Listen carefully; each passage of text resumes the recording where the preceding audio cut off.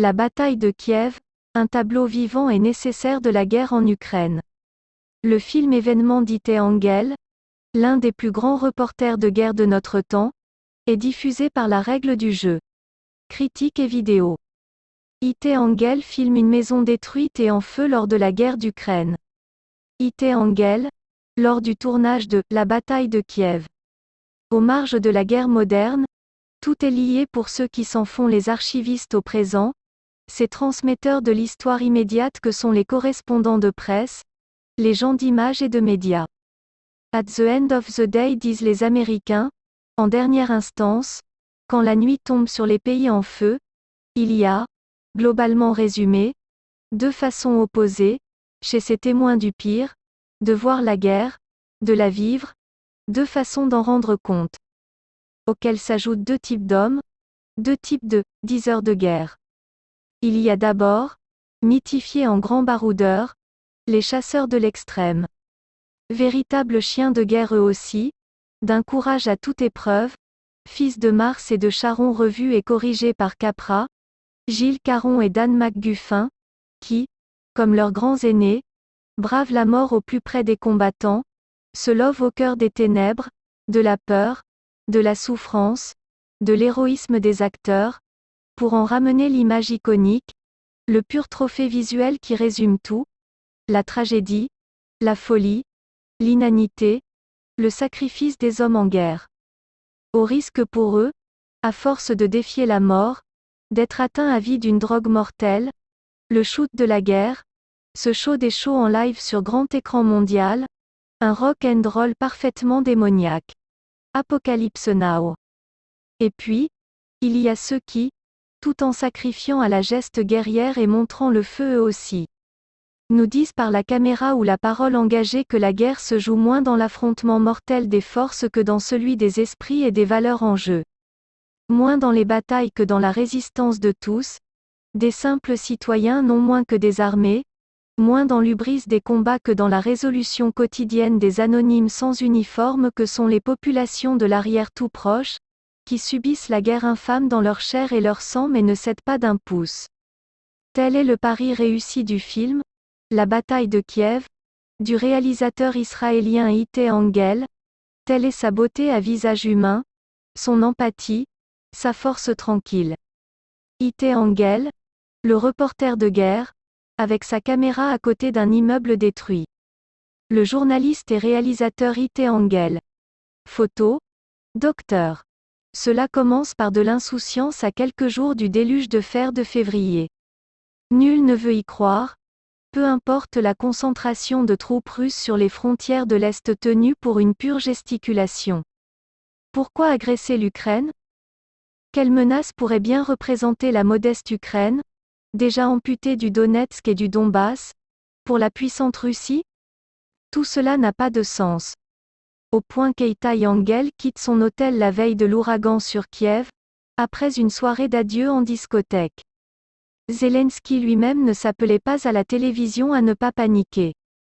Y a-t-il des chars russes dans les rues de Kiev ? Non. Alors, restez calme. Soudain la ville est déserte, c'est la ruée des blindés russes, un raid qui s'approche à toute allure. L'incroyable s'est produit. En ce début de XXIe siècle, un grand pays agressé sauvagement, sans déclaration de guerre, un pays tiers qu'il dit frère, pour le libérer soi-disant du nazisme, à coups de chars et de missiles de croisière qui pulvérisent au hasard les habitants de Kiev en pleine nuit. C'est tellement n'importe quoi, tellement énorme, tellement insensé, que les chauffeurs de taxi eux-mêmes n'ont pas de mots pour dire, devant l'auteur, l'absurde de la situation, leur stupéfaction. Leur stupéfaction, mais pas leur terreur. Non. Car un miracle va se produire.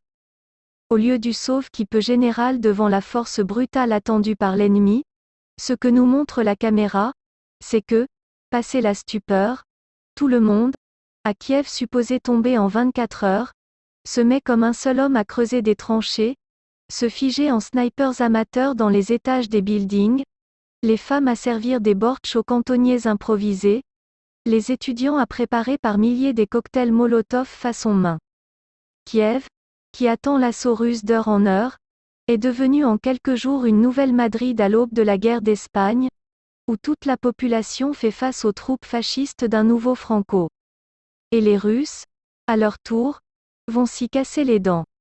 C'est ce que, au ras du terrain, IT Engel, cet Albert Londres jovial et inspiré, nous conte avec gravité et parfois humour, quand une rencontre en première ligne dans un paysage dévasté, autour d'un chien errant qui a perdu ses maîtres et en recherche d'autres, se mue en amitié. Tant et tant de tableaux vivants.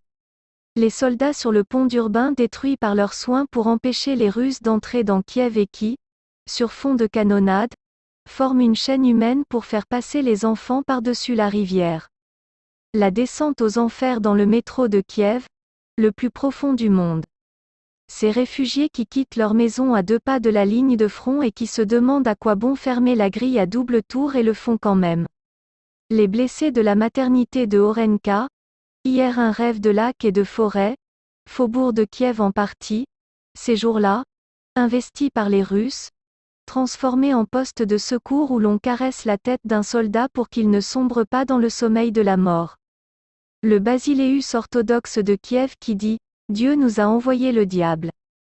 La jeune femme qui cherche sur Internet comment mourir en cas de frappe nucléaire. La vieille dame devant sa maison détruite qui a mis 20 ans de sa vie à la construire et ne se lamente pas. L'adepte d'une église évangéliste qui chante un chant sacré juif pour saluer son nouvel ami israélien. Ce responsable d'un barrage de sacs de sable et de barbelés qui dit « Nous nous sentons comme Israël, avec toutes ces roquettes contre nos chéris. Les cadavres des civils assassinés par les Russes en déroute, jonchant les rues de Boucha. C'est tout ce tissu de faits humains fraternels à l'ombre de la guerre, à l'ombre de la mort, et c'est la victoire miraculeuse du peuple de Kiev sur les forces du mal, qui se déploie sous nos yeux émus. La bataille de Kiev se termine sur l'image d'une barricade au bout d'une tranchée interminable, dont les parois sont tapissées à l'infini de cocktails Molotov dans toutes sortes de bouteilles, qui prend l'allure d'une immense cave à vin.